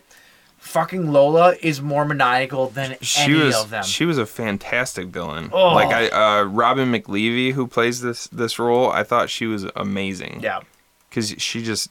You hate her so much. She's just a disgusting human being too. Oh God, there's a tooth. Part. there's a part in the, like I can watch people's brains come flying out of their heads. I can watch people chop each other's limbs off. But for some reason, there's certain things that really get to me. It's like snot and spit and like stuff on people, like mouth phlegm. Oh, dude, she takes a drink of milk, and then she's got a milk mustache, and she has it for like 5 minutes, and I had to almost look away from the TV because, dude, when they used to do those milk mustache ads in magazines, like milk does a body good, and it'd be like, see, Cindy Crawford drinks milk, and it would be a picture of Cindy Crawford with a milk mustache. I would almost vomit. I'm going back to my puberty self back when I used to almost vomit when I would see Cindy. Puberty. Oh man, milk mustaches are gross. But then she goes to drink the milk, and then she goes, ah, and you can see all the like milky spit in her mouth. It's so gross. It's drawn from the top jar to the bottom. God. It's so disgusting. So nasty. It's actually making me almost gag right now. Yeah. Let's move on. Yeah, and speaking of how maniacal like she is, there's a lot of times in these kind of movies, and especially in torture movies, where they will show the beginnings of like this really horrific torture scene, and then the last minute something will happen and it doesn't happen. You know, like they'll cut away from it or something, or the guy will kick her away, and what you think this horrible thing doesn't actually happen. In this movie, it happens. They fucking happen, and it's like, oh, like one of the things that they do is they drill a hole into his fucking forehead through the skull, and then the idea is to proceed to pour boiling water into the hole, and it like scrambles your brain. It basically like lobotomizes and you. And that's what happened to brains. Bright Eyes, the mom. That's why she's so crazy and fucked up, and that's what they're going to do. She's almost like catatonic. Like she just sits there doing nothing. You know? Yeah, and now luckily they didn't do the water thing, so I guess I was right. They do stop it prematurely, but right. I did not expect from the first time I saw this for them to actually drill a hole into his forehead. Like I did not see it coming. Yeah, it's like, oh my god, they're doing that. Because in the trailer and like promo videos and stuff, you see the drill going toward his head, and you're like, this is one of those things where at the last second he's gonna free his hands and punch him in the face or something. Not only once, but they do it twice. Yeah. He widens the hole. And he's making that awful sound the entire time. Oh. So does the boiling water thing actually work? I don't know. I was telling Aaron about this movie. Go get your drill. I was telling Aaron about this movie just earlier making today. Notes. Just making some notes. And I was like, yeah, they drill a hole in this fucking guy's head, and then they're gonna pour boiling water in it. And she seemed a little skeptical about whether that would. Of course she would. Well, I think it would kill you. I think it probably would too, quite frankly. But I can't say for sure. I'm not a doctor, and I'm also not a psycho. But you know what, though? It's really cringeworthy on screen, so give it to him. I mean, it's definitely worth a try to see, just to see. I don't know. Hey, you have a cat. Yeah. Well, I don't know, like, because I would never do that. By the way, I would never do that. Think about like traditional lobotomies and stuff like that. They basically stick a what was the equivalent of an ice pick into the corner of your eye and drive it into your brain and then like scramble your frontal lobe. Basically. If that doesn't kill you, I mean, you think of maybe a little boiling water wouldn't kill you. It probably depends how much boiling water you put in. Yeah. But it probably wouldn't scramble your brain. It would probably more hard boil. Well, your brain. Well, she even says in the movie, she's like, this will. She says this will boil your brain and then it'll make you like them. Yeah, she's basically creating zombies. Well, yeah, which is when you find out who them are and all the other boys that she's kidnapped. Movie is batshit crazy. They've been sticking down in this like horrible cellar underneath their house. How bad would the house smell? Oh, awful! Just the worst. Those are pretty heavy doors. Maybe they'd like kind of keep the stink out. I don't know. There's some other stuff though that happens in this movie that perplexed me. There's one point in time where he actually does Blake. Is that his name? Brent. No, Brent. Yep. Blake. Brent actually does get loose, and he gets outside. He has the entire world to run away into, and he climbs up a fucking tree on their property. Mm-hmm. What is wrong? And because he's gotten his feet free at this point, right? Yep. And his hands. Yep. And so he's good to go. He's got big, giant, thick branches to hide behind. Yet somehow he manages to get knocked out by a rock being thrown at him. Hide your head behind the fucking branch, okay? Like, they're not going to hit you. When he falls out of that tree, it's so realistic, too. God. Like, he falls and thuds on the top of the car, except for it's not like the classic, like, a body falls and hits the top of the car. It's like half of his body hits half of the hood of the car and then just crumples onto the ground. Yep. Yeah, it's very realistic looking. It's pretty brutal. I was just perplexed by that. I'm like, you have everywhere to run. Like, just go. Run into the wilderness, into the darkness. He was under the car at one point, and he was trying to hold on to the back of the car. Yeah, I was gonna say, like, hold on to the frame of the car underneath and let him drag you to wherever he's going, and then get out and run the opposite direction of the headlights. Do it. Oh, like, sure, you're being tortured. Come on. It would hurt, but a lot less than having steak knives shoved through your feet. Oh God. Yep. That was one of those moments where I was like, no, they're not actually going to do this, are they? And then they do. Again, they do it twice. that was one of the moments where I started to like really respect the character of Brent though, because it was one of those things where Lola just wanted to see him cry so bad, and the dad got kind of frantic, like he was pounding the steak knives into his feet to keep him secured to the ground. And the first couple times Brent did his horrible bleach scream or whatever, and then she comes over and sits on his lap and she just wants to watch him cry, and he just steels himself, you know. He's like, gets this like steely look on his face, and he's just not gonna. And she's just like, cry, and he won't do it. And I was like, yes, he's turning into a badass right now. And then you know, I was like, this is gonna pay off in the end. And it did.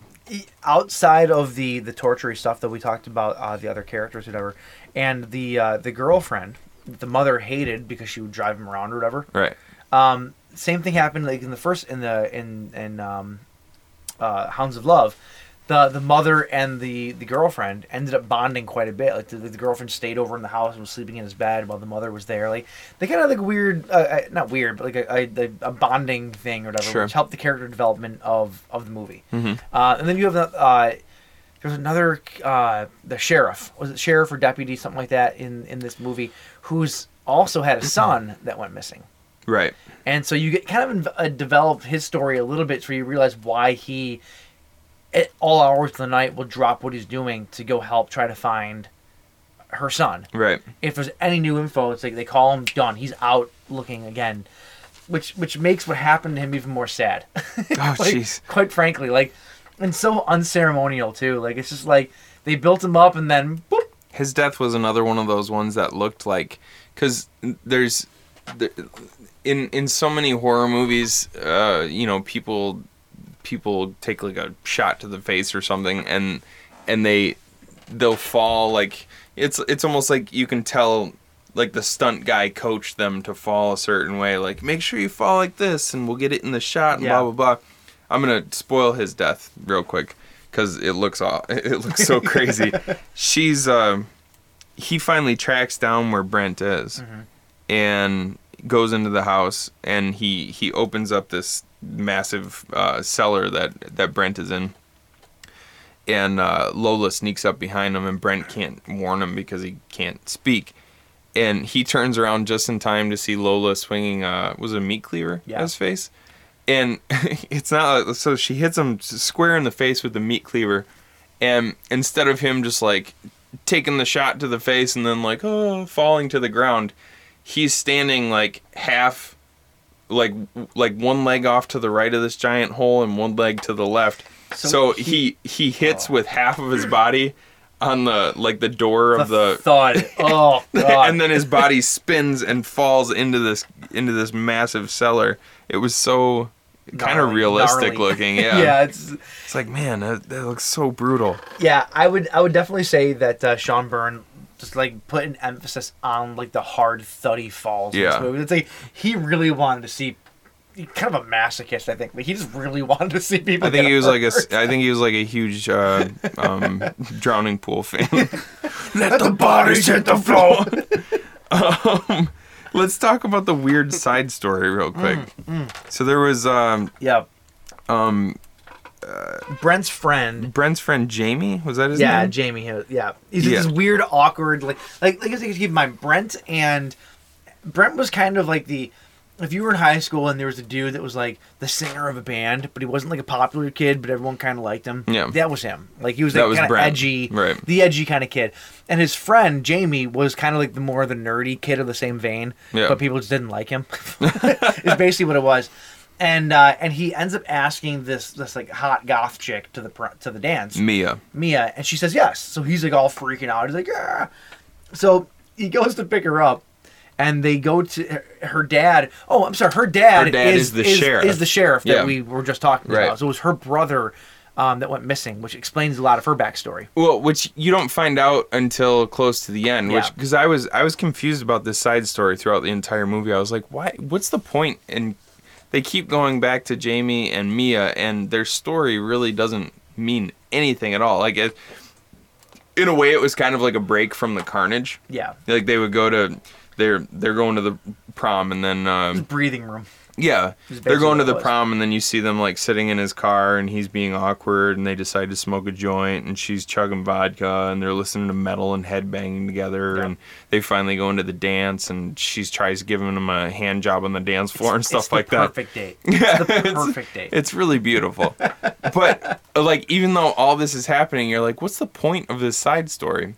It all kind of culminates in a few different things happening, but you find out toward the end that Mia, her brother was one of the dudes who went missing at the beginning, or some other time, and Lola was the cause of him being missing. Yep. So it kind of brought it all together, wrapped it up in a nice little package. I know how much you love nice little packages. I love a nice little package. But it was their comedic back and forth though was fucking hilarious. Yeah. He was the guy that played Jamie. What's his name? Richard Wilson. He was so perfect at playing the awkward, like kind of dorky kid to a T that it was just you can't not laugh at. Yeah. Like it's so funny. Yeah, he was really good. He even did a standard trope where he tries to slide over the hood of the car and falls. You've seen it 1,000 times, yet for some reason when he did it, it was so funny. Like, I don't know, it was just really good. Like the writing and the acting was fantastic. Mm-hmm. They all played their parts extremely well, and it worked. He reminded me of like you would see his character in Todd in the Book of Pure Evil. He's sort of like the drummer. Nigel, was that his name? No, that was from Deathgasm. Yes. What was the kid? Whatever, doesn't matter. The redhead kid Yeah. from He's also he very- reminded me a lot of that character. He's also very similar to the kid that played in Hot Tub Time Machine, and he was also in Sex Drive. Have you ever seen those two comedies? Oh yeah. I can't think of his name, but he's very similar to that type of character. He's got two first names. It's like Grant Luke or something like that. Sure. What the hell Yeah, I is don't that know. kid's name? Sounds Canadian. That's racist. It's not racist. It's just countryist. I'm joking. Where were we going with that? I don't can't know. remember. He's a good character. That's Yeah. the point. He's a good character. Yeah. Whatever. And it's a good break from the main story. Sure. That they kind of incorporate this in, and it all kind of comes full circle. Like this one where Hounds of Love, the sort of like horrible torture aspect of it was sort of, because the whole movie was pretty slow paced, so that was kind of few and far between. This one, if you didn't break to show other things going on in the movie, the carnage would just be like piling on. It would just like be piling you up. need that break in the story, breathing room, like I said. It was there to kind of like catch your breath and then go back to it, you know? Yeah. We had to talk about the end because we talked about it at the very beginning. The scorpion. Oh, It's jeez. the best ending to a character ever. Like spoilers here, you know what we do. He gets away. Clark Duke is that kid's Clark name, Duke, by the way. That's it. The Duke. So Brent gets away, and Lola tries to follow him and chase him down. And Brent, Before that, I want to say, like, the satisfying ending that I was hoping for, he just stabs the shit out of her father. Oh, like, yeah. in the neck, like, a dozen times. yeah, it's pretty brutal. It is brutal, I yeah. love it.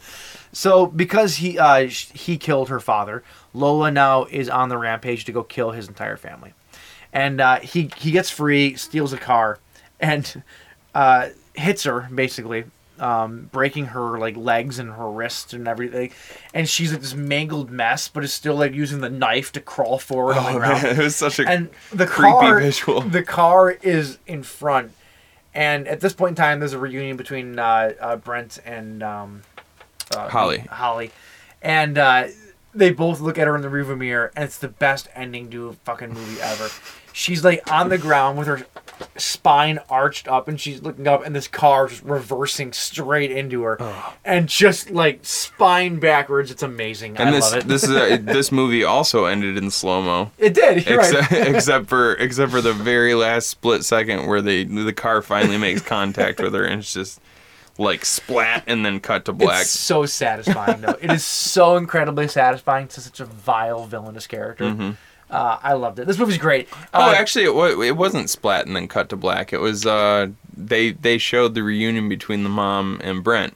They do. You're right. I forgot about that. But once again, even though this movie had more of a comedic tone to it, like this kid's gonna be messed up for the rest of his life, yeah. especially since he can no longer talk.